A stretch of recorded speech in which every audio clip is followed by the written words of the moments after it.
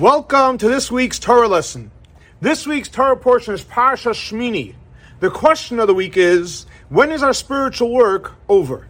So in this week's Torah portion, Parsha Shemini, the Torah begins and it says, Vayi b'yom hashmini. It was the 8th day of the dedication of the temple, and after they went ahead and they brought all the sacrifices, then the Shechina rested on the Beit HaMikdash and the Jewish people, and we received the beautiful blessing, like Rashi says, V'hi noyam Hashem Elokeinu aleinu, that the grace of Hashem should be on us and our work, and that's when the great blessing came about, when on the 8th day. So Rabbi asked a simple question. Moshe Rabbeinu was inaugurating the temple 1 day, 2 days, 3, for 7 complete days, and he's bringing sacrifice. The temple was complete. What was it about the 8th day that all of a sudden, that's when we received the blessings? So Rabbi explains something powerful, and he says as follows. 7 is connected to nature. That's our natural way we serve Hashem.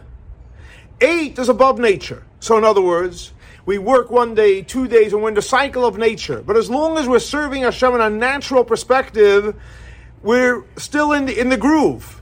When we go to 8, when we serve Hashem above nature, above logic, we get into the mode, we totally go into the zone of above logic, and we're totally dedicated, committed to serve Hashem, that's when we receive the greatest blessings.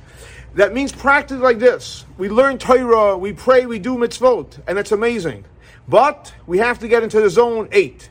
So based on this, Rabbi explains, when is our work over? Our work is never over.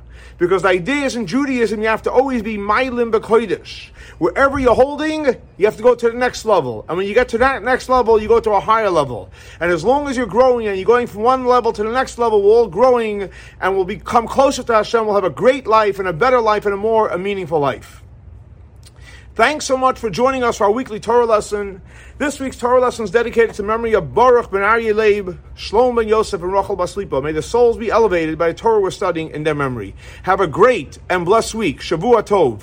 For more information, please see our website, chabad.swf.org. Thanks for joining us.